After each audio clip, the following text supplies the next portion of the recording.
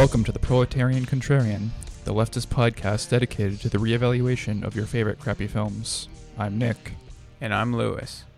God damn, I love that new intro so much more than the one we did for all of 2019. First time, baby. Yeah, I don't know. I miss it. I miss the endless blooper possibilities, but that's we'll okay. have more. Yes, we will. We'll have more. I'm sure any like mid-episode bloopers that we have, we can make a note to go back and get them because there will be some. Oh, I clip them. Believe me. Yeah. Especially with the pronunciation of this week's movie. Jesus Christ, yeah. This will be interesting. Yeah. So for this week, we have Legends of the Guardians: The Elves of Ga'Hoole. Ga'Hoole. Yes. Ga'Hoole. I thought it was Ga'Hoole, but yeah, it's me too. Ga'Hoole. It said enough in the film that I remembered.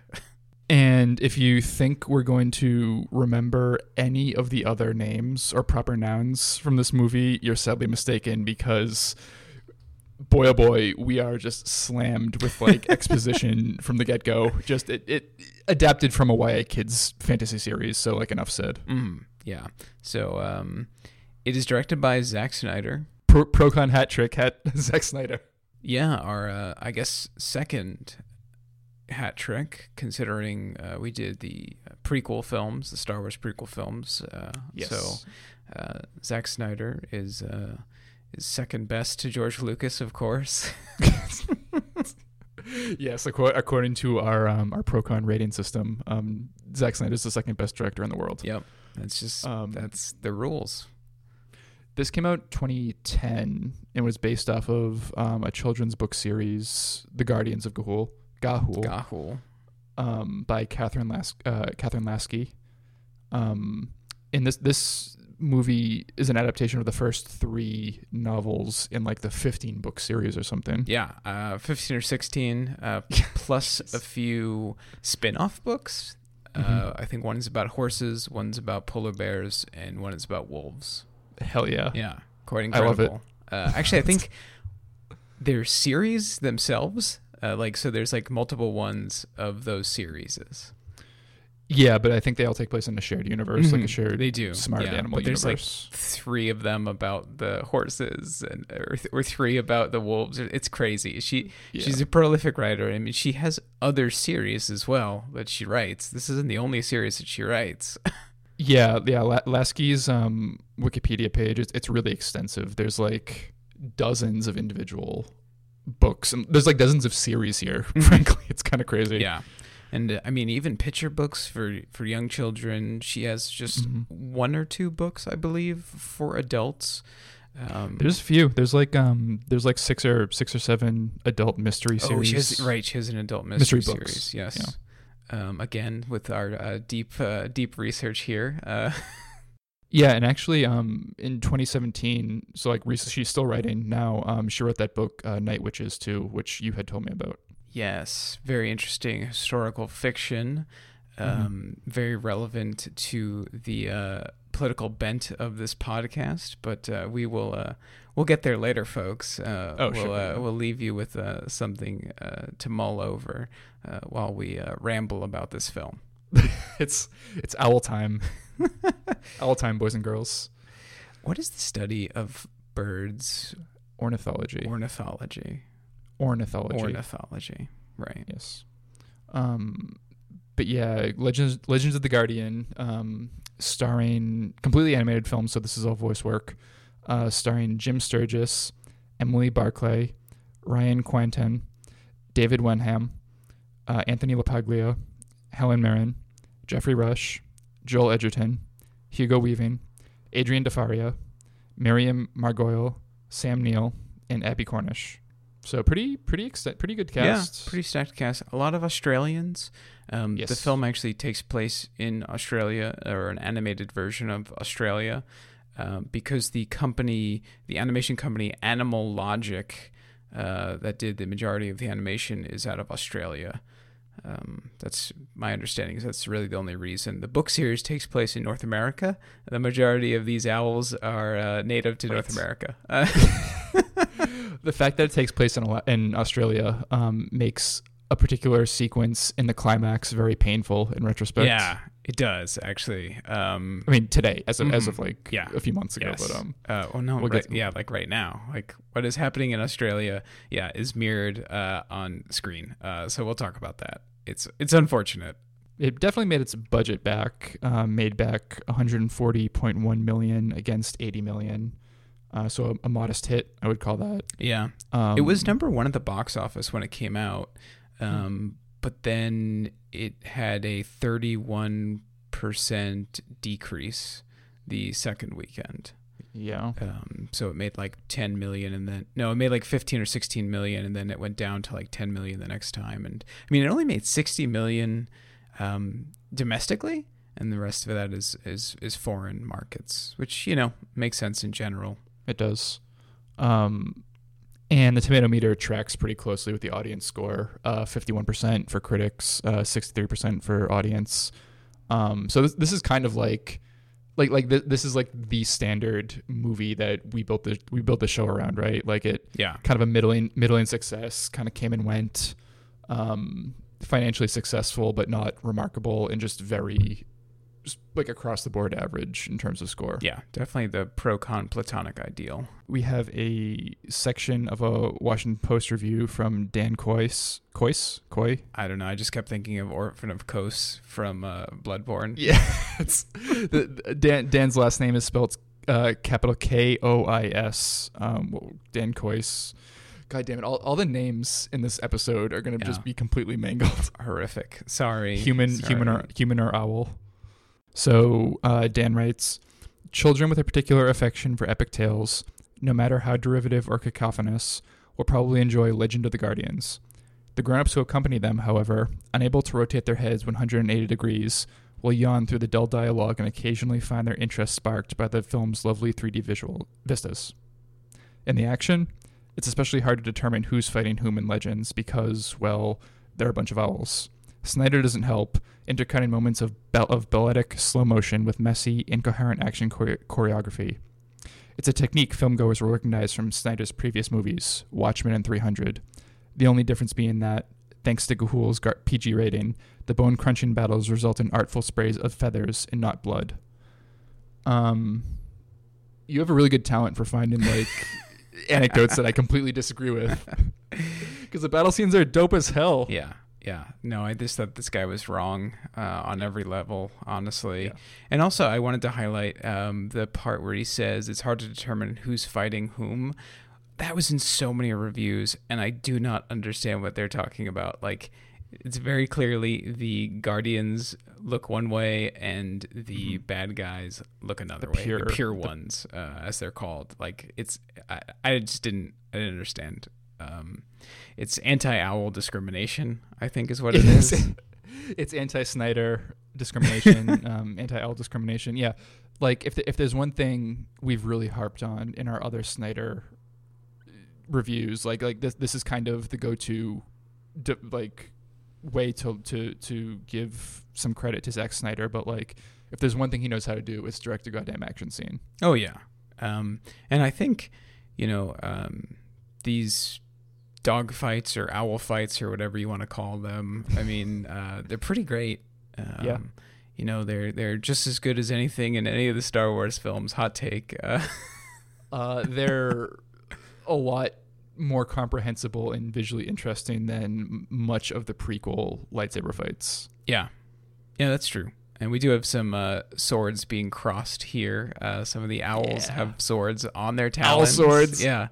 It's not even that, like, it's their talons. They have, like, swords on their talons. What's cool is they have both. Like, some of them fight with just talons. Some of them have, like Freddy Krueger gloves. Right.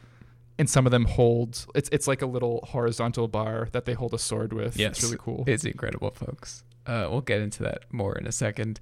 The only thing I do agree with Dan, Orphan of Kos, is that the film is derivative, cacophony, whatever, who cares? Every action movie's too loud nowadays. That's Grandpa Lewis coming out here. But it's derivative of Star Wars. It's derivative of Lord of the Rings. It's just, your usual sci-fi fantasy tropes. They're all at play here. Yeah, for sure. Very, very obviously based on a children's episodic YA book series. It wears that completely on its sleeve. I was also getting heavy vibes of like Watership Down, but a little, Yeah. I mean, just obviously with owls instead. But yeah, I mean, I don't think that's necessarily a problem. The formulaic kind of Campbellian route that they take. It's just it's when they get too bogged down in those steps is when it becomes a problem. Yeah, I mean, there's some stuff that's like beat for beat Star Wars in this film. Like the little guy who is like the legendary fighter. Yes, we have a Yoda owl. We have a Yoda owl. At the end, they get medals, or at least like they're knighted or something. Yep. They become guardians. Yeah, they become right. Yeah, I guess that is what happens. I imagine. I mean, I know nothing about the book series, so this is pure speculation on my part. But at least when I was a kid reading like YA fantasy and sci-fi and stuff, a lot of the draw was like, ironically enough, given our pro-con sermon episode, the world building, like interpreting how owls would be doing this kind of thing. That was a big part of the draw for me, just the pure like fantasy spectacle aspects of it. So I imagine kids would care more about or be more interested in that rather than like the Destiny plot line and story. That's it's just so rote. I imagine kids just don't even pay attention to it. Probably not. Or kids, if they do pay attention to it, it is something familiar, you know? So like they will pick up on, oh, here's a reference to Star Wars. Here's a reference to Lord of the Rings, if they're one of those kind of kids.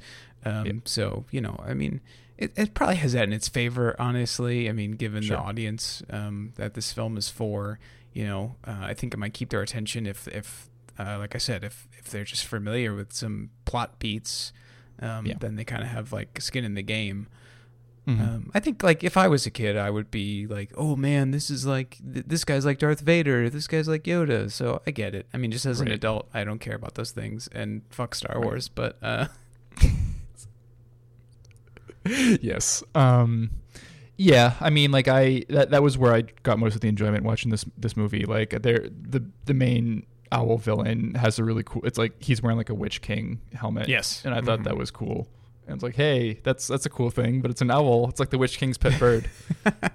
It's just it's superficial. It's a tight 90-minute movie. Superficial fantasy thing with like an Enya soundtrack to it, which made it like really trippy and neat. Yeah, it's not Enya, folks, but it's Enya-esque, and I did appreciate that. It has a great score. Yeah. There, except with one. Oh my God, yes. Notable exception. Yeah, awful, just atrocious. It is the only song in the movie. It's repeated at the end of the movie. It's kind of in the middle of the film in the second act, and then it's repeated during the end credits, and it is atrocious. And we'll get to that. Yeah.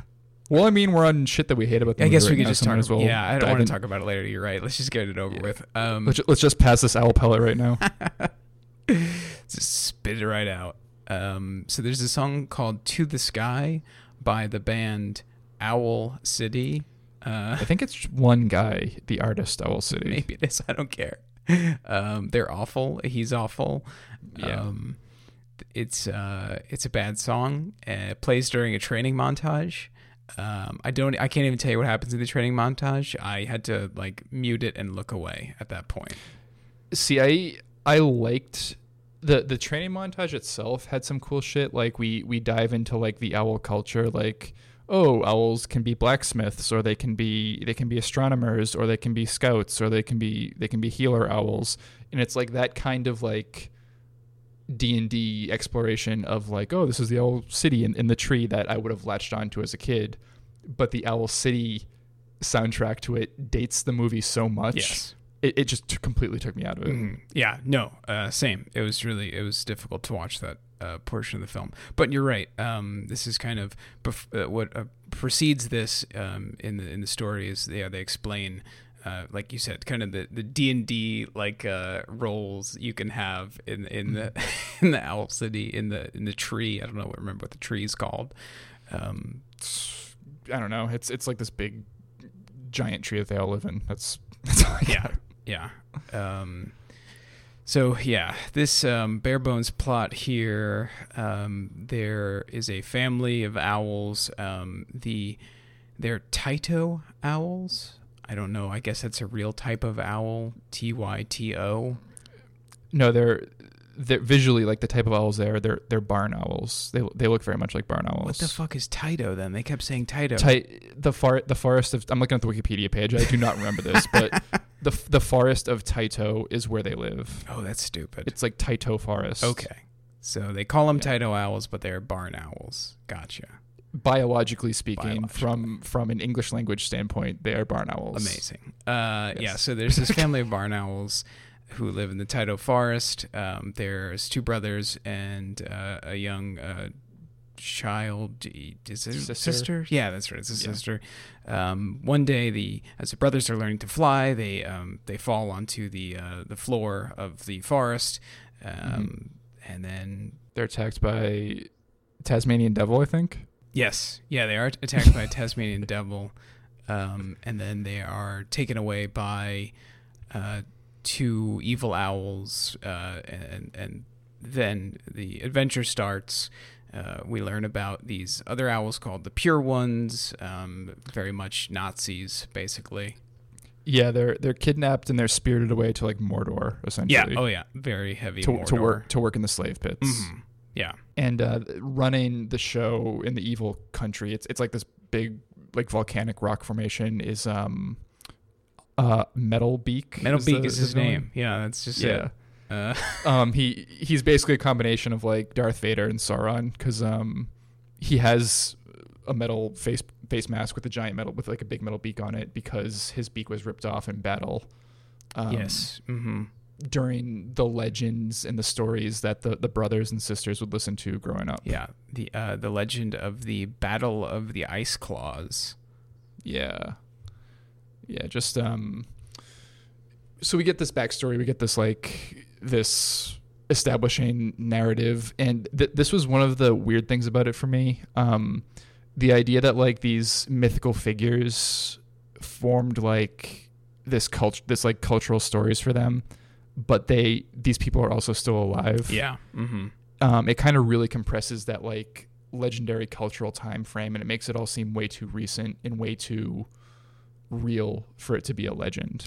Yeah, I didn't dig that whole section of the film when they finally get to the Owl Tree Village place and we meet the Guardians. Yeah, because there's these characters called the Guardians. They're the good guys, the legendary good guys. The Guardians of Ga'Hoole. The Guardians of Ga'Hoole. Ga'Hoole. And there's who's the one? Lies of Keel is the like the king or something. Well, no, Lies is the Yoda figure. Yeah, right. He's the legendary hero that that the brother owls and the sister owl look up to.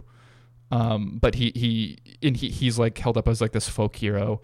But instead of like in Watership Down, where they have their trickster god figure who doesn't actually exist, right? Mm-hmm. Lies actually does exist, and that kind of takes the wind out of their feathers, I guess. Yeah. I am trying to recall the name of the trickster god rabbit, and I cannot for the life of me. El Helira. Yes. Elrera. I think that's how Elrera. it's pronounced. Yeah. Nice. It's like the English name for it isn't like trickster 1,000 something of 1,000 tricks or something like that. Sorry, folks, we're going off of a tangent here, but Watership Down's great. Don't watch the movie, however, but read the book. Prince with 1,000 enemies. That's right. Mm-hmm. Yeah, and that's good because from the rabbit's perspective, they're very frightened, skittery creatures, but they have hope in their speed and their trickery. Yeah. So Richard Adams, I mean, he leans into more of the biological nature of rabbits in terms of their mythology, whereas this one, not really. I mean, it's just like it could be people easily. It could be any other species here. There's nothing specific to like birds. Yeah, I think that's the biggest problem for me with this movie. because like all the stuff about owls is cool, but like you were saying, you could substitute any other animal in. There's very little that like specifically makes it about an owl like fantasy. Yeah. The only example I can even think of is like a lot of their society revolves around like being active at nighttime rather than daytime. Right. But they don't really explore that much. No. It's just like most of the scenes take place underneath the moon rather than the sun. Right. Yeah. They don't really have a lot of opportunity to explore anything in this film. It kind of just goes beat for beat from a Joseph Campbell monomyth, Hero with a Thousand Faces standpoint. Doesn't really have a lot of room to breathe. The main owl, I guess we should say, the good brother, his name is Soren. He's sent to work in the slave pits with another owl friend that he makes, but his brother Clud, the fail son of the episode, based on his name only, Clud. Yes. He becomes the bad owl, and he joins the Mordor owls, the pure ones, as a soldier. Mm-hmm. So he betrays his brother, but Soren escapes because one of the owl guards teaches him how to fly, and then he sacrifices himself so Soren can escape. It's just like beat for beat, like the mentor that takes him in, but then sacrifices himself, and Soren escapes from the belly of the enemy, and then he escapes, and he gets his own like band of owl friends. Yep. Yeah, he gets his fellowship. Yes. He gets a little. I don't know what kind of owl is, but his name is Digger, and he lives elf owl. No, that's Gylfi is the elf owl. Who's kind of his love interest. And there's Digger, who is I don't know what kind of owl it is, but is a burrowing owl. Yes, that's right. It's a burrowing owl, and then a bigger owl named Twilight, who's a great gray owl, which is the biggest, the world's largest species of owl by length, actually. Interesting. And he's kind of like a warrior poet, bard type character. He has a lute that he's always playing, and he's played by Anthony LaPaglia, who is a returning star here. You might remember him from Mixed Nuts as Guido Santa. Yes. Goddamn. Yeah. So, and also with Twilight and Digger, they meet the snake. Oh yeah, Mrs. P. Mrs. P, who is Soren's former like nurse. Yeah, like it's like nursemaid. It's like nanny. It's so very strange. odd. Like in the first few scenes, we have the owl family, Soren and Clud and his sister Eagletine. Yes. I could not pronounce that one. Ovaltine. I was thinking that the whole time. And then their parents, and they're in a tree. They're in their hole in the tree, and then like there's just this little snake lady, and she's just like, "Oh, time for bed. I'm a little snake." Apparently, that's a blind snake. That's what they're called. And I was looking to see like if they like have like evolutionary like a symbiotic relationship with owls or something. But the only thing I could find, the only relevant thing I can find is that they're very small. They're only like 10 to 100 centimeters in length, like 4 inches long. Interesting. Yeah, I guess that's kind of no. I feel like she's even longer than that. Well, I mean, in real life, they're very small. Yeah. Weird. I mean, I just don't understand why that character would be in an owl's nest, if not for it, to be food. The owl, the character doesn't do anything really in the movie. No. She's kind of like the audience. She's just like, oh wow, this is cool. This is fun. Yeah. It's totally one of those things from the book series that had a bigger point to it. Oh, but I'm sure. Mm-hmm. Maybe in like a later book or something, because that just should have been excised out. Yeah, definitely. So yeah, the brothers, one Clud decides he wants to be a Nazi, and Soren decides he wants to meet his heroes, the legends. He wants to be a Jedi. Yeah, he wants to be a Jedi. And what I thought was interesting, actually, so when we're first introduced to these characters, like I do believe like the brother dynamic in the first few scenes with them. After a while, I don't understand why Cludd is such an asshole and doesn't want to be like, and why he wants to be a Nazi. I don't understand it. Besides, like, he's not good at flying. That's kind of it. I think, I think he's a little jealous of Soren. Yeah. Soren can fly better, and he's also very carefree about it. He's not as like ammo retentive as Cludd is. So Cludd, like, on top of not being as good a flyer as Soren, like he also is too neurotic about everything. So that makes his self-consciousness worse. Yeah, and then I guess he gets some, a sense of purpose when the pure ones tell him, "Hey, you're one of us. You're great. Come with me." So, I mean, I guess I get it. I don't know. It's a bit of a stretch for me. But I liked the moments between them. Like, there's one before they fall off of their tree. Soren is trying to teach Cludd how to fly, and there's this one line of dialogue where Soren, he's like, Cludd, if you don't get mad at me, I can show you how to fly. Yes. And I think that was just like a very brotherly thing. So that kind of made sense. But then after that, I don't know, their relationship just, they're really not together for the rest of the film anyway. So yeah, they're not. I imagine, again, this is just complete projection, but I would imagine, like, more of the first book, they have more of a relationship built up a little bit. Oh, I imagine they have to. They have to.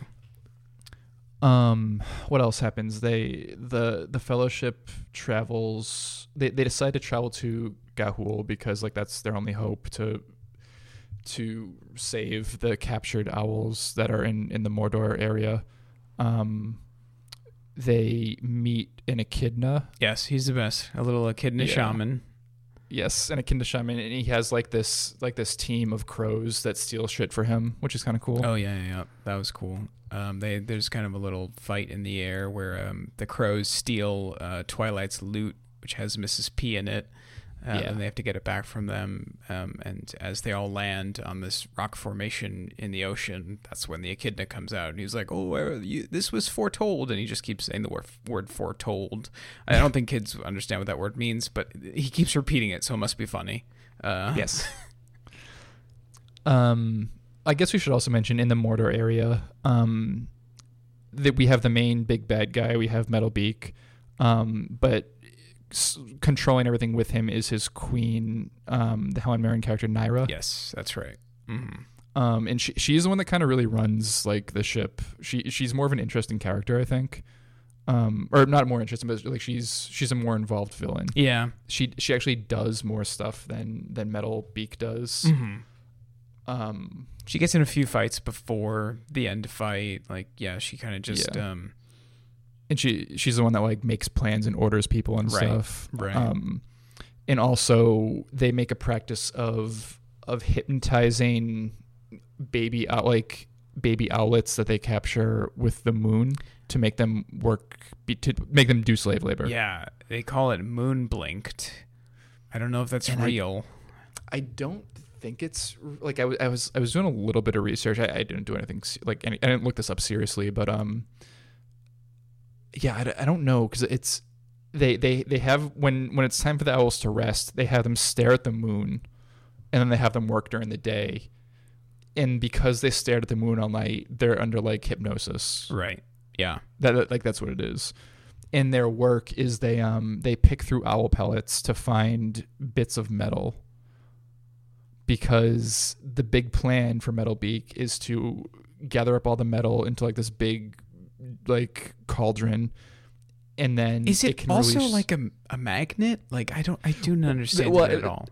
This is my thought. Like, the metal comes all together and amplifies the strength of, like, the magnetic strength of, like, whatever it is. Right. And then they can release, whenever they uncover it, it's, like, kept in, like, a box of lead or whatever. And whenever they open up the box, the magnet field goes out, and it zaps birds and their gizzards. Yes. Yeah. Whatever that which means. Is very strange. Yeah. I don't know. Well, a gizzard is an organ that birds specifically, like birds and some other animals, have. Right, but, like, how does a magnet affect a gizzard? I don't know. It doesn't matter. It's not real. I mean, I get it, but yeah, it's magic. It's not really there's very little biological basis to it, Yeah, but yeah, which is fine, I guess. But at the same time, I don't know. I wish there was like a little bit of biological basis. Again, just like the Watership Down angle, like enough that it makes sense for the mythology, or just like how they interact with each other, how they go about their daily lives. I mean, like the only thing that really it affects is like how they hold things, because they have talons as opposed to hands. But that's like it. Yeah. In our first glimpse of this, like, I don't want to call it a failure, but like this, our first glimpse of like this owl society that we're kind of like describing is when they do get to Ga'Hoole after the Echidna. They do find their way there, and they get their class designations and they start to level up. Yeah. Yeah. And even when they get their class designations, like it is very much like the DM like just gives it to them. Yeah. He's like, you get this one, you get that one. Yeah. Like Digger becomes like a scout because he's good at finding stuff. I forget what the other ones do. I have no idea. I don't remember at all. I think Twilight Whatever. might just be like a soldier. One of the teacher owls, I think it's like the good owl queen. Like she's pointing to like this drawing on a piece of parchment that's on the wall, and it's like, you can learn about combat, or you can learn about blacksmithing, or you can learn about healing, or you can learn about scout. It's like a tech tree on like a video game, like a skill tree. Speaking of video games, there was a video game for this film. For the PS3, Xbox 360, and Wii. So that generation. Yeah, that generation, which makes sense. I mean, kind of licensed games are kind of infamous for being really crappy, so I can't imagine it was too good, but it got decent scores. Yeah. Game Informer, I think, gave it like a 7.5. So I don't know. I guess that person just liked flying video games. Yeah. But apparently it is based. It does take some references from the book as well. It's primarily based on the movie, but it's also based in the book. Gotcha. Like more of the book material rather than just the movie. Yeah. All right, folks. We will do a Twitch stream of that, and then Yes, also the Sopranos video game. Road to Respect, baby. Yep. And then Ballistics video game. Really, any video game that exists in any of the films that we've reviewed. The Godfather video game. Yep. That one's actually really fun. I like that one. Yeah. A lot. Okay. Did Spider-Man 3 have a video game? It must have, right? I mean, Spider-Man 2 had a video game. That was the first like sandbox Spider-Man game. That was a really good one. Yeah, that was fun. That was the one where you actually had to... That was the first Spider-Man video game where you had to actually make your web stick to buildings. That's right. Mm-hmm. Like it couldn't just stick into the sky. Yeah. Because the previous one for the first game, it just stuck to the sky. Yeah. Actually, the Spider-Man 3 video game would have been contemporaneous with Ga'Hoole. Damn, son. The same generation. Nice. So back to this movie. Yeah. So they're creating this magnetic weapon to affect gizzards. Then so we meet the really quick, when they introduced the whole magnetic aspect of it, I thought they would like steal away the metal weapons of That's the what I thought it owls. was about the whole time. Yeah, and then the Soren and his buddies, because they're good at fighting without weapons, they would have swooped in and they would have been like, "Oh, you don't need weapons. You just need like teamwork and good spirits, and we can win together." And I thought like that would have been their thing, but no, it just was like this energy weapon. Yeah, and like they kind of reference gizzards as if they're like the Force as well. Yeah. Like Yeah. the Yoda guy says like, "Trust your gizzard."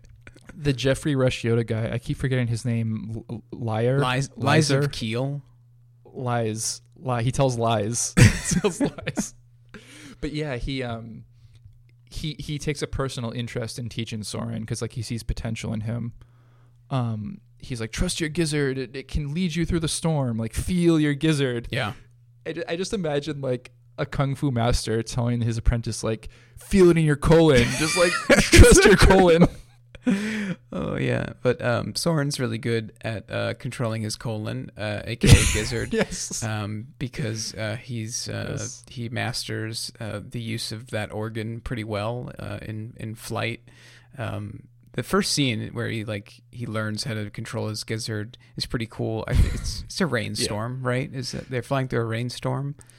That's the Enya moment for me. Oh, it's a big Enya moment for sure. It sounds like Enya, sound like music in the soundtrack. Yeah, and he's like closing his eyes and he's flying through like a vortex of air as the raindrops swirl around him. It's really cool. Yeah, a lot of slow motion in that segment. And to be clear, I'm looking this up on Wikipedia. The gizzard is a digestive organ. It helps. It stores and helps break up like the rougher material that they eat. That's incredible. So I don't know how. I mean, again, maybe this is elaborated upon in the books, but like I don't know what we're given in the movie. I don't know how that relates to like flying or fighting other owls. Right. Exactly. Again, this is where it fails in terms of something specific to owl physiology and the larger narrative. I mean, doesn't matter. The gizzard's just like a thing. It's a funny word that kids will hear 1,000 times. But like, again, that is something I could see incorporated into a young adult fantasy series. Like it's like the humble, like the humble origins of great power. It's like it's always been inside you. It's like this very natural thing that all owls can access. But you would like never think to. I'm just completely spitballing here, but like using something like that as shorthand for like true power that lies within all owls, like you need to develop it a lot more than what we're given. Mm-hmm. Yeah, right. So I'm sure the books do it. Yeah. I don't doubt the books are much better than this film. I'm sure they are interesting. I'm sure, they expand upon everything that we're criticizing right now.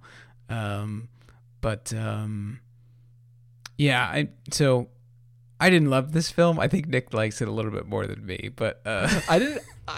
Again, I don't like it. I think the owls are cute. I think they're cute and they're cool, and there's some really visually stunning sequences. And the owls themselves have some cool, epic aerial fights. Yeah, but it's a fairly empty movie. Yeah, I agree with that. So maybe we're on the same page. Yeah, birds of a feather over here. Birds of a feather. Critique together. I guess to rush through what's left of the plot, there's like a Benedict Arnold owl. Oh yeah. What's his name? Benedict Owl. Alamir. Sam Neill's character. Which sounds like a Lord of the Rings name. Mm-hmm. My very first D&D ranger, half elf ranger in 3.0, his name was goddamn, what was his name? Aramir, I think. Oh, very original. Very good. But yeah, I was like, oh, he's got a cool name, and he's voiced by Sam Neill. Like I like this character, but he's a fucking traitor, so who cares? Yeah. He betrays the owls. They do some reconnaissance, Alamir and two other of the legends of the Guardians, This is when the magnetic power weapon is revealed, right? Yes. To the audience. Mm-hmm. Yeah, because two of the other two birds, the other soldier guardians, they attack what they think are the pure 1 foot soldiers, but they're really decoys. They're just rocks or whatever, dummies. Yeah. And then the bats. So there's little bats like vampire bats or something, who help the pure ones, and they open up the trap, the metal, because as they don't have gizzards, as we're helpfully told. Right. Mm-hmm. Yeah, the bats are cute.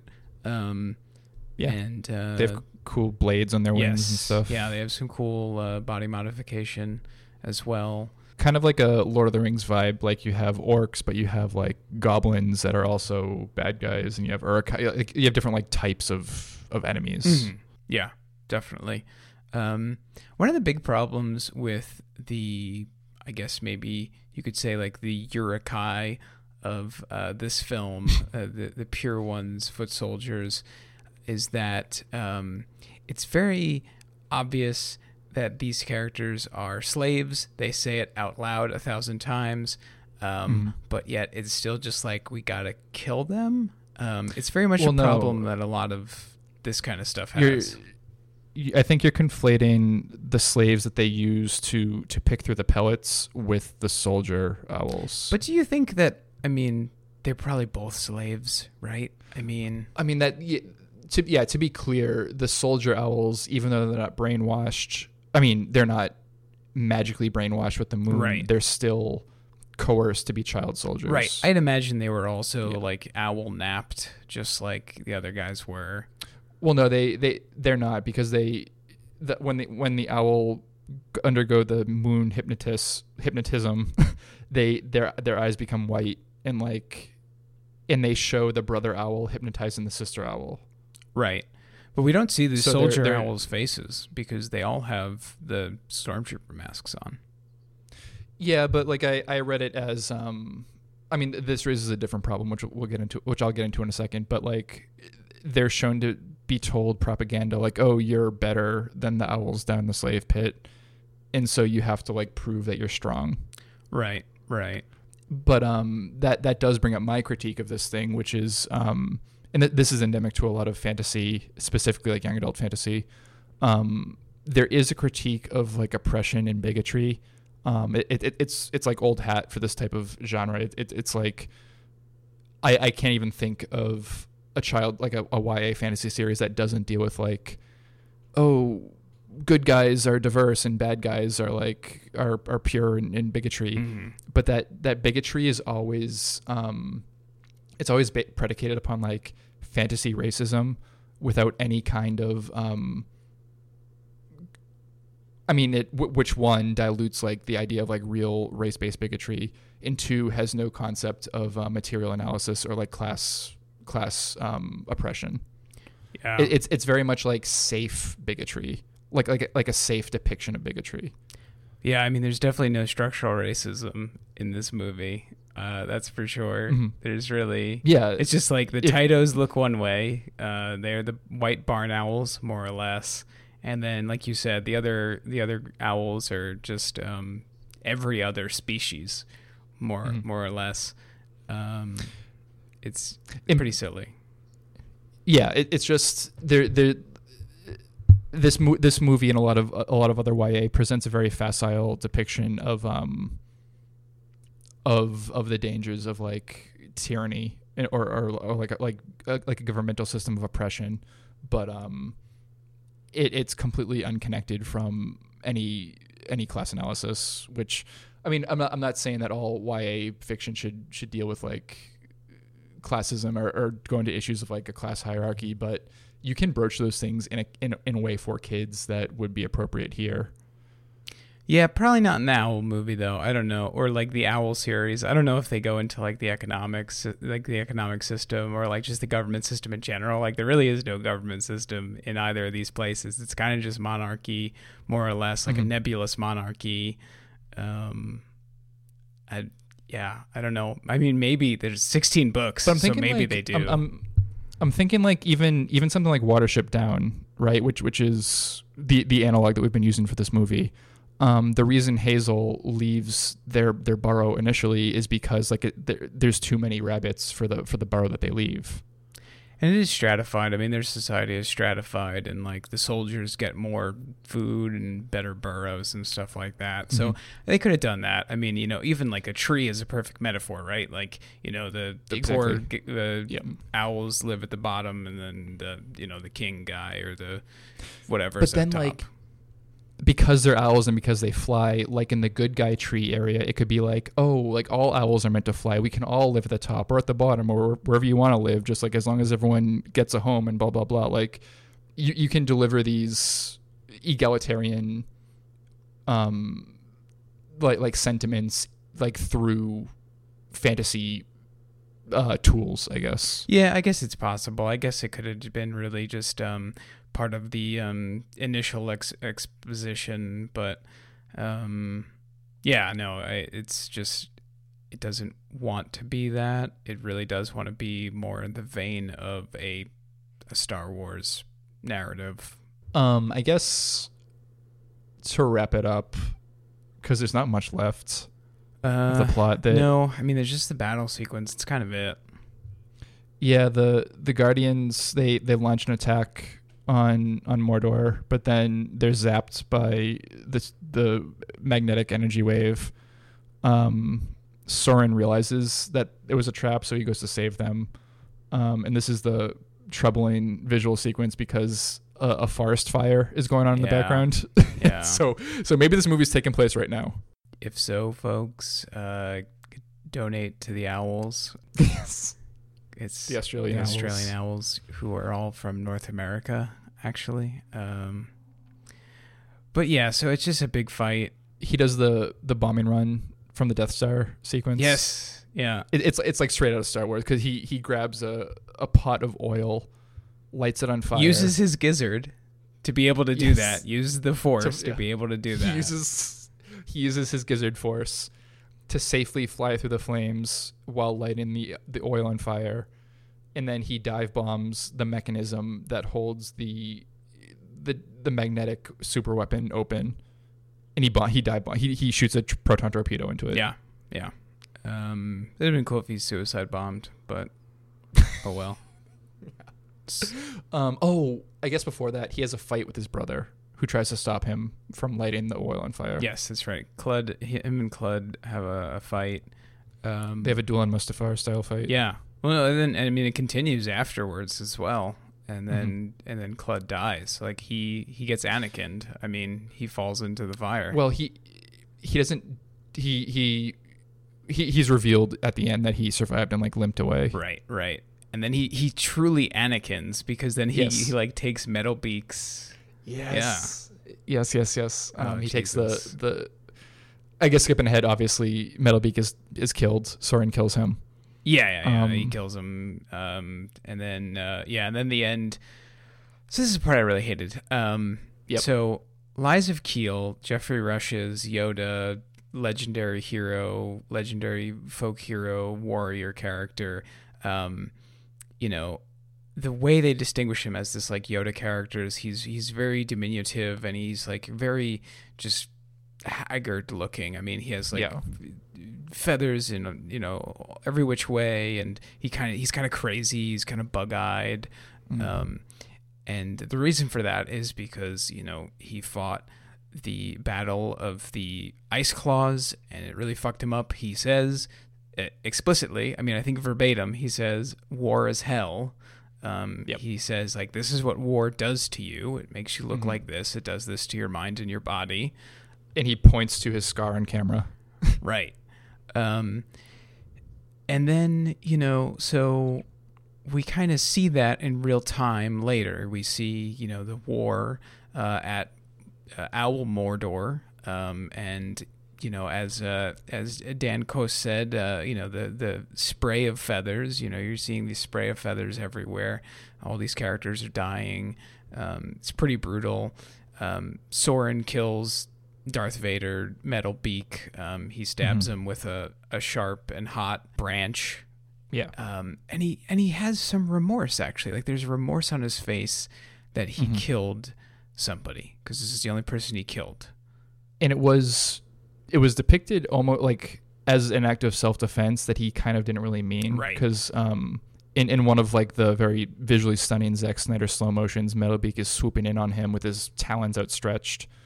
And then Soren, in a panic, picks up the burning branch and holds it out in front of him. Right. And Metal Beak stabs himself. Yep. Exactly.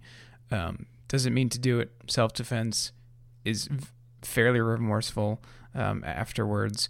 But then it just starts up a narration after that. It's Soren's narration telling the story of this battle. Yep. And how great it was, and how they're all heroes now, and you always have to fight against evil, yada, yada, yada. The whole anti-war sentiment just is gone, Yep. They could have even leaned heavier on like a PTSD, kind of thing with Lies of Keel, but that's really not there either. They try, but not really. It's just, it's half-assed, but it's there, which is interesting. You don't really get that all the time with these kind of movies. The other big problem with the ending I had was, so Soren and all the Guardians return to Ga'Hoole, and they're all like victorious, and Soren's whole family is back there. They all found Ga'Hoole too, Right. and they all have a happy reunion, and they don't even mention the brother. Yeah, they don't care. They're just like, oh, They don't care at all, Because as far as Soren knows, his brother's dead, and he partially killed was the cause of his brother's death. Right. And there's no, not even like sadness, but like just not even like a mention of the brother whatsoever. No. And that's ultimately what makes me not like this film as much as I would, because it's very cutesy, fun, like fantastical kids adventure, but there's really no sense of sadness to it. Parts of it are dark, like the way the brother quote unquote dies, the way Metalbeak dies. A lot of the battle scenes are like very vicious and dark, but there's no like melancholy to the movie whatsoever. Exactly. I'm thinking of movies like The Secret of Nim, or like other like Don Bluth movies like that, or like the Watership Down for that matter. Balancing out all the cutesy talking animal stuff, there's always like a sense of sadness to everything. And I think kids have more of an appreciation for that than we give them credit for. Kids have more of an appreciation for dark stuff, but also for sad stuff. And that would give this movie a lot more meaning. But no, we're all just happy at the end. It's all happy fun time. Yeah, no, I mean the closing montage with the narration is pretty unfortunate. I was hoping at that moment that he kills Metalbeak. I was like, where are we going from here? Like what is going to be next when they go back to the Owl City? And I mean, Owl City. Is there going to be anything? Is there going to be the kind of the bow on this on the messaging about anti-war, anti-imperialism, anti-racism, anything like that? Yeah. Nothing. No. There's absolutely nothing. Just we live to fight another day. I mean, that's really it. We live to fight another day and to tell our stories to the new generation, and they're just going to uncritically consume them, and they're not going to internalize the sad aspects, because that's a necessary counterweight to the stuff. And yeah, it's just all going to be happy fun time, and we're all going to listen to Owl City in our Owl City because that is the perfect saccharine, like sugary bullshit that we need for this type of tone. But that read right there is maybe why this movie is actually good, right? Because it's the lies we tell ourselves. It's the lies that the winners tell themselves, right? I mean, it's the lies that Lies tells us. Oh, that's why his name is Lies. Oh my god! All right, this movie's amazing. I mean, he is the chronicler of their previous battle. He's literally named Lies. Yeah, his name is Lies. He wrote down the chronicle of the Battle of Iceclaw, and he writes it in like kanji. He's a weeb. Soren's name is literally Soren, like soaring through the sky. Shit, I just put that so together. If names are that literal, it only makes sense that Lies' name is that literal. Right. Yes. Yeah. No, this movie's great now. Actually, it's about how America sucks. I mean, literally every other name is that literal, right? Yeah. Like we have Digger, who digs. We have Soren, who soars. Yep. Twilight is, I don't know, it's kind of like a fanciful name that a bard would have. Mm-hmm. I mean, owls fly around at twilight. Right. Clud is a clud as a fail sign. Right. So of course Lies tells lies. It's a secret to it. It's a very Tolkien-esque like reading that the like names have power. Yeah. And they, wow. Yeah. So Legend of the Guardian said death to America. Nice. Good. Like death to Ga'Hoole. Make Ga'Hoole great again? No, death to Ga'Hoole. Yeah, death to Ga'Hoole, folks, for sure. That's why we have to make the sequel. There's a sequel. It's a whole fucking book series. So who knows? Maybe that's actually what happens next in this fucking book series. Yes. But yeah, do we have workers of note for this movie? We do. We have quite a few. I'll start with one that I latched onto it because it's great, but I have no evidence of this person's role. I couldn't find the content that they produced for this film. This person, Lee Romer, is the pre-visualization puppeteer, or the what puppeteer? Pre-visualization. There we go. Hey. Pre-visualization. Puppet crafter, I guess. Nice. I couldn't find a single image of these puppets online. Which is disappointing because Yeah. it must be said the owls look stunning. They do. I think. So one can imagine what the puppets look like.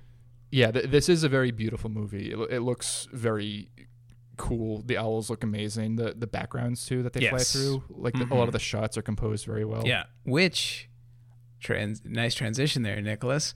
Oh, is the next round of workers of note if you'd like to do those. Sure. Yeah, this is the matte painter crew. We have Daniel Bayona, digital matte painter / main title sequence compositor. Dudley Birch, Michael Halford, Danny Janivsky, Marcus Levere, who are all matte painters. Marcus Levere is the matte painting supervising lead. Katya Ruslanova, digital compositor / digital matte painter. Lubos Gerardo Surzin, digital matte painter. David Woodland, senior matte painter. Philip Whiteley, digital matte painter. And Ben Walker, digital matte painter. Yeah, I mean, the background's really cool. There's some great widescreen photography. And a good variety of geographical types of land. Yeah. Like there's forests, there's deserts, ocean, the ocean with like archipelago rocks or something. We have like a Mordor knockoff. And all that makes sense because birds can fly, so it doesn't make a difference to them like what they're flying over. It's clever usage of all those things. Mm-hmm. Definitely. It should be said just in general, like the cinematography of this film is gorgeous. Mm-hmm. The aerial fights are incredibly choreographed. People are always down on Zack Snyder's visual language. He just uses slow motion, but like here it really makes sense from multiple angles. In real life, like owls are really quick. You couldn't see anything in these battles because owls, they're silent and they're deadly predators. They'll take you out in 2 seconds. That's how they survive. That's how they catch their prey. So like, it makes sense on a metaphysical level here. Mm-hmm. Zack Snyder using slow motion. It's like nature documentaries that use like high speed photography. It's like that's how you see the details. That's how you like understand these animals. So I appreciated that. I think you meant metatextual level, not metaphysical. Whatever, metatextual, metaphysical. But yeah, and also, so like there would be a fight scene. He kind of does his thing from like 300 or Watchmen, where like, or Sucker Punch for that matter. There's like a fight scene, but then a really striking moment. Everything will slow down, and we'll see it go down in really, really, really super slow motion. And then once that moment's done, it'll continue. Right. And in those moments where he really slows down, like they look like children's books, like animation or illustrations rather. Just very like iconic moments from just the perfect angle. But they had to slow the camera down, and they let you like bask in it for a little bit before they crank the speed back up. Yeah. No, it's great. I mean, it's what distinguishes this film from literally any other like kids action movie. Yeah, I'm trying to think of like a comparable. I mean, not that I know kids fantasy action movies that go along that came out at the same time as this, but I don't know, something like your average like DreamWorks movie, I guess. Yeah. Even though like How to Train Your Dragon, even though I know people love those, I don't think the action scenes are shot in a similar way to this. No, not at all. I mean, they're fine, but I mean, they're serviceable. They're not for as good as the aerial fights in this one. Yeah, by no means. And the second How to Train Your Dragon is atrocious. I don't know how this third one was even made, except you've alluded to that before. Yeah, it's so terrible. It's awful. I think I've only seen the first one. Yeah, the second one's dumb. It's a lot like this in terms of like, there's these incredibly evil dragons, and then there's the good dragons. It's that trope. I mean, I think you have the word Manichaean in our notes here, which is certainly apt. Mm-hmm. Yeah, it really leans into that with the second dragon. And what makes what makes Ga'Hoole particularly insidious is they bring up the idea of like mind control and mind washing and like propaganda, but they just skate right past it. Mm-hmm. Yeah, and that's why I was a bit confused with the soldier pure ones and like the actual slaves who do the pellet. What is it? Where do they go? The pellet picking. The pellet yes, picking. they're pickers. They go do picking. Because like it's obvious, the one group is moon blinked, so they're moon-blinked. That's they're it, yeah. slaves, like obvious. There's just mind controlled slaves.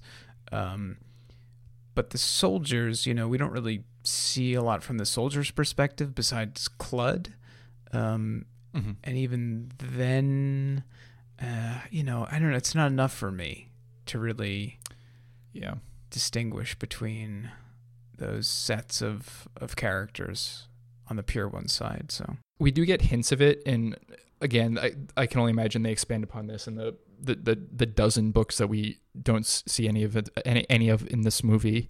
But again, just I imagine that it's presented as like the soldiers are given a higher station, a higher status, and because of that, it's inculcated in them that they look down upon the pickers. Yeah.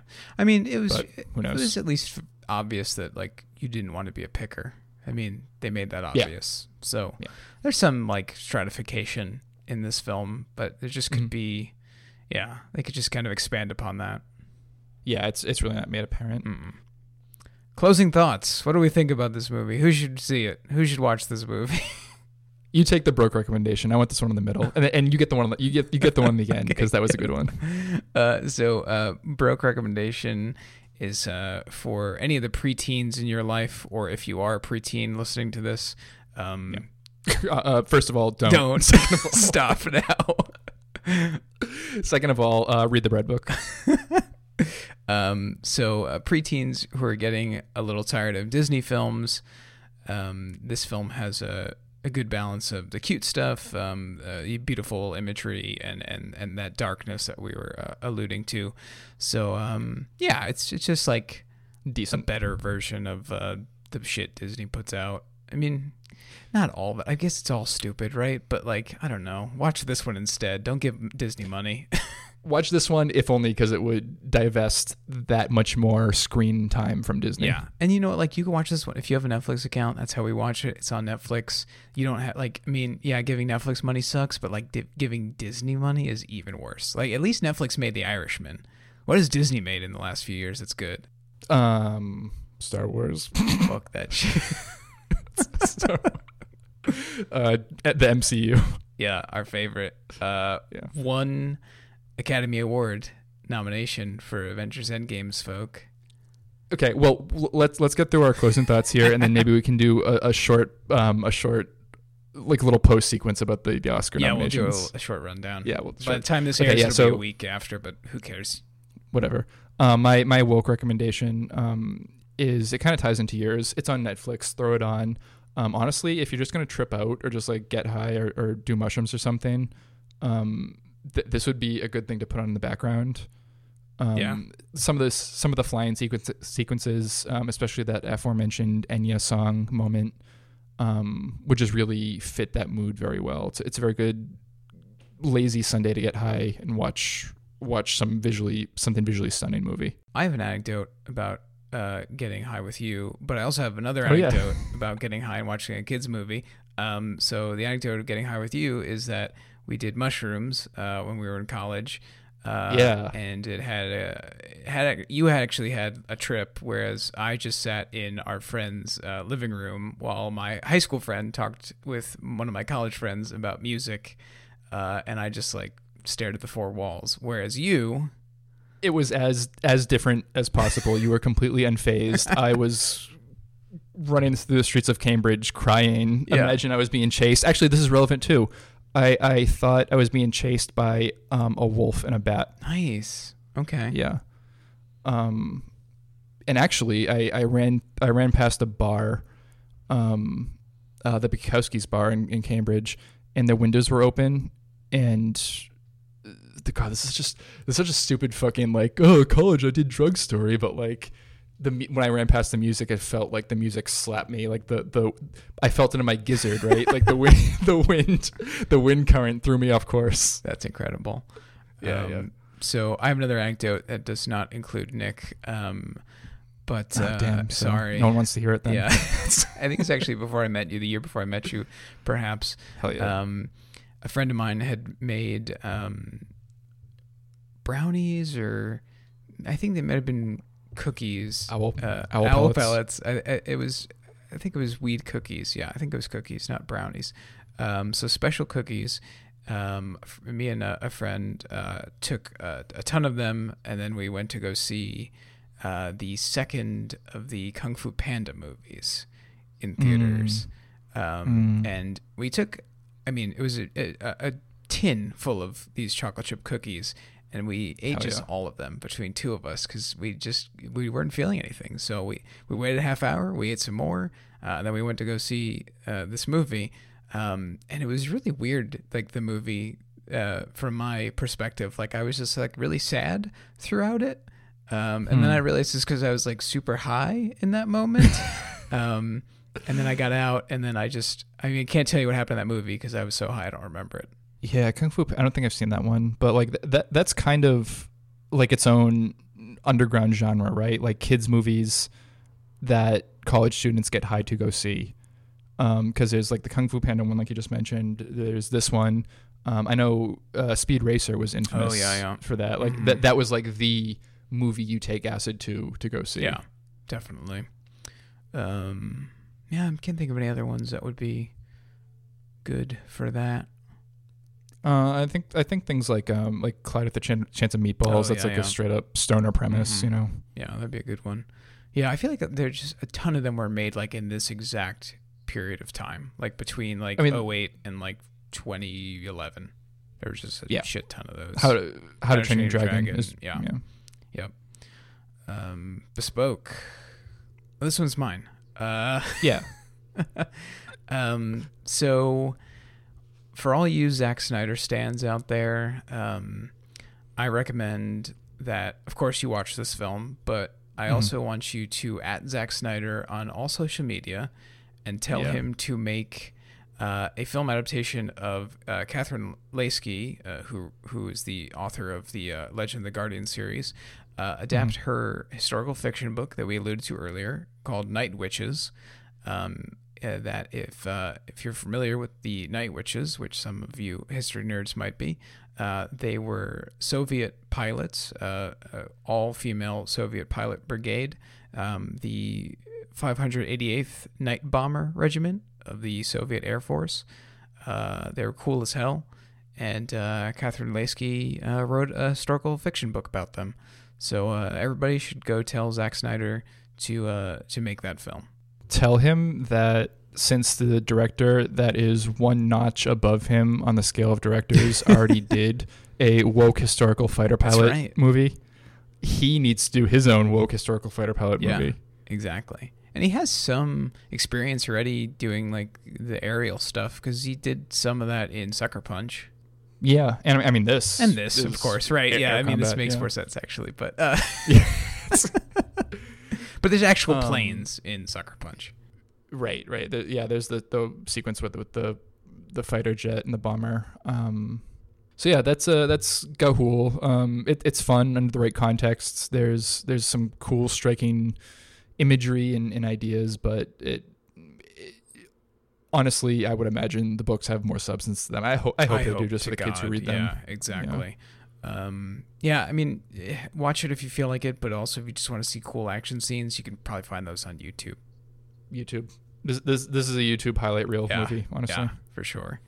So before we log off, do we want to give a brief mention to the Oscar nomination list? Yeah. So Avengers Endgame only got one for like special effects. Hell yeah. I hope it loses. Eat shit. Fuck you. Joker got the most. I think 11 nominations. Joker got 11 nominations, which, assuming it wins all 11, it would tie it with like Ben-Hur in Return of the King, right. and like it would be a record holder if it won all 11. That'd be insane. I mean, we live in a simulation, so I mean, it's going to happen. We live in a simulated society. Honestly, I do think. I mean, people are kind of ragging on Joker sweeping like that. I do think at least the score deserves the nomination. I like the score a lot. In that I movie don't is like incredible. the score in the context of the film, but I like the score a lot. It's a great score. But yeah, I guess the best contrarian take we can give. I know Lewis will agree with me on this, so I'm just going to say we.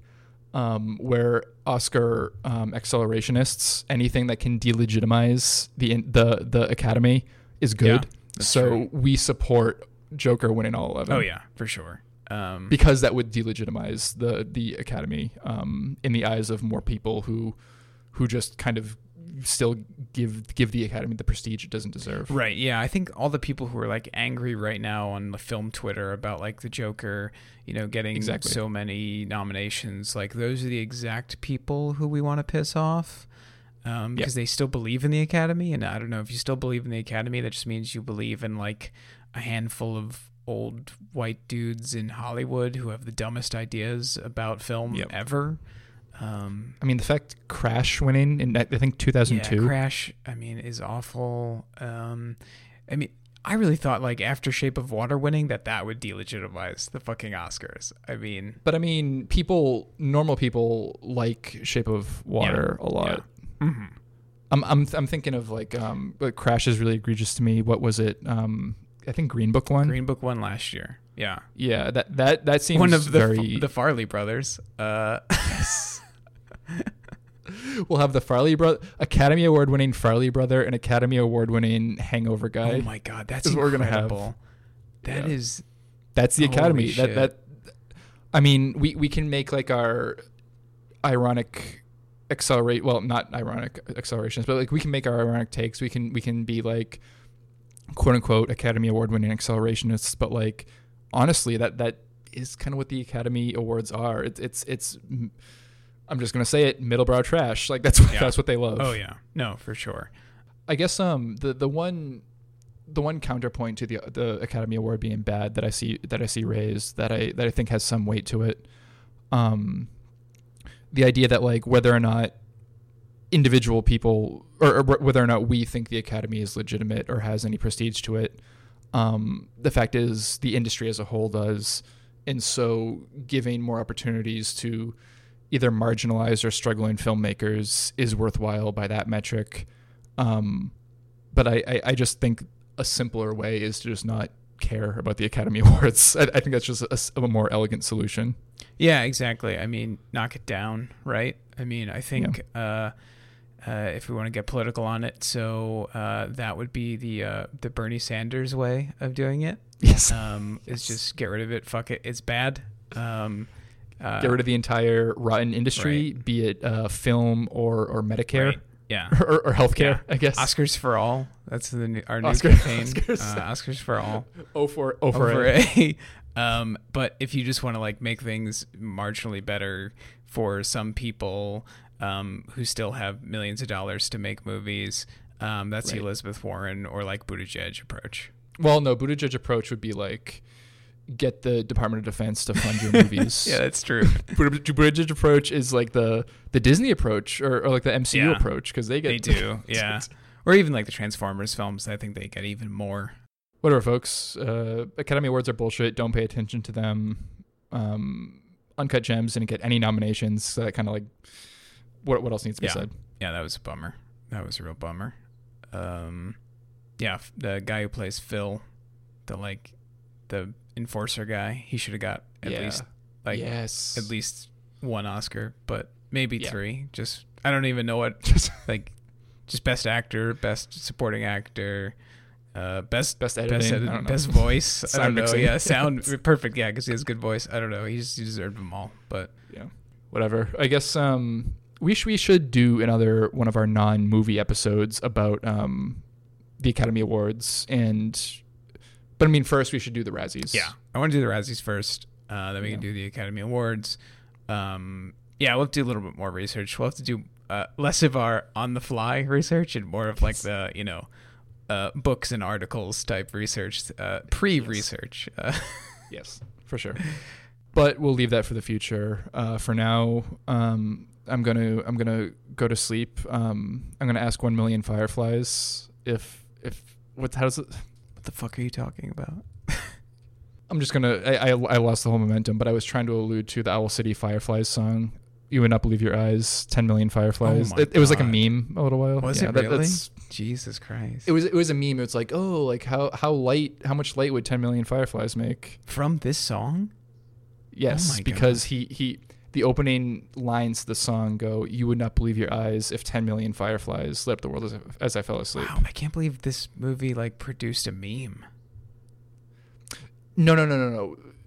The Fireflies song was like Owl City's first big hit. Oh, okay. So isn't the song that's in this movie? No, the Fireflies song is from 2007. Oh, okay. Gotcha. Yeah. Okay. Well, it's like it's within the Gahul's extended meme universe. So it's the Fireflies version of the Gahul movie. Yeah, no, that was way too much of a stretch. So all right. Well, we will see you next week, folks. Donate to Australia for the bushfires and death to the Academy Awards. Yes. See you next time. Bye. You take to the sky.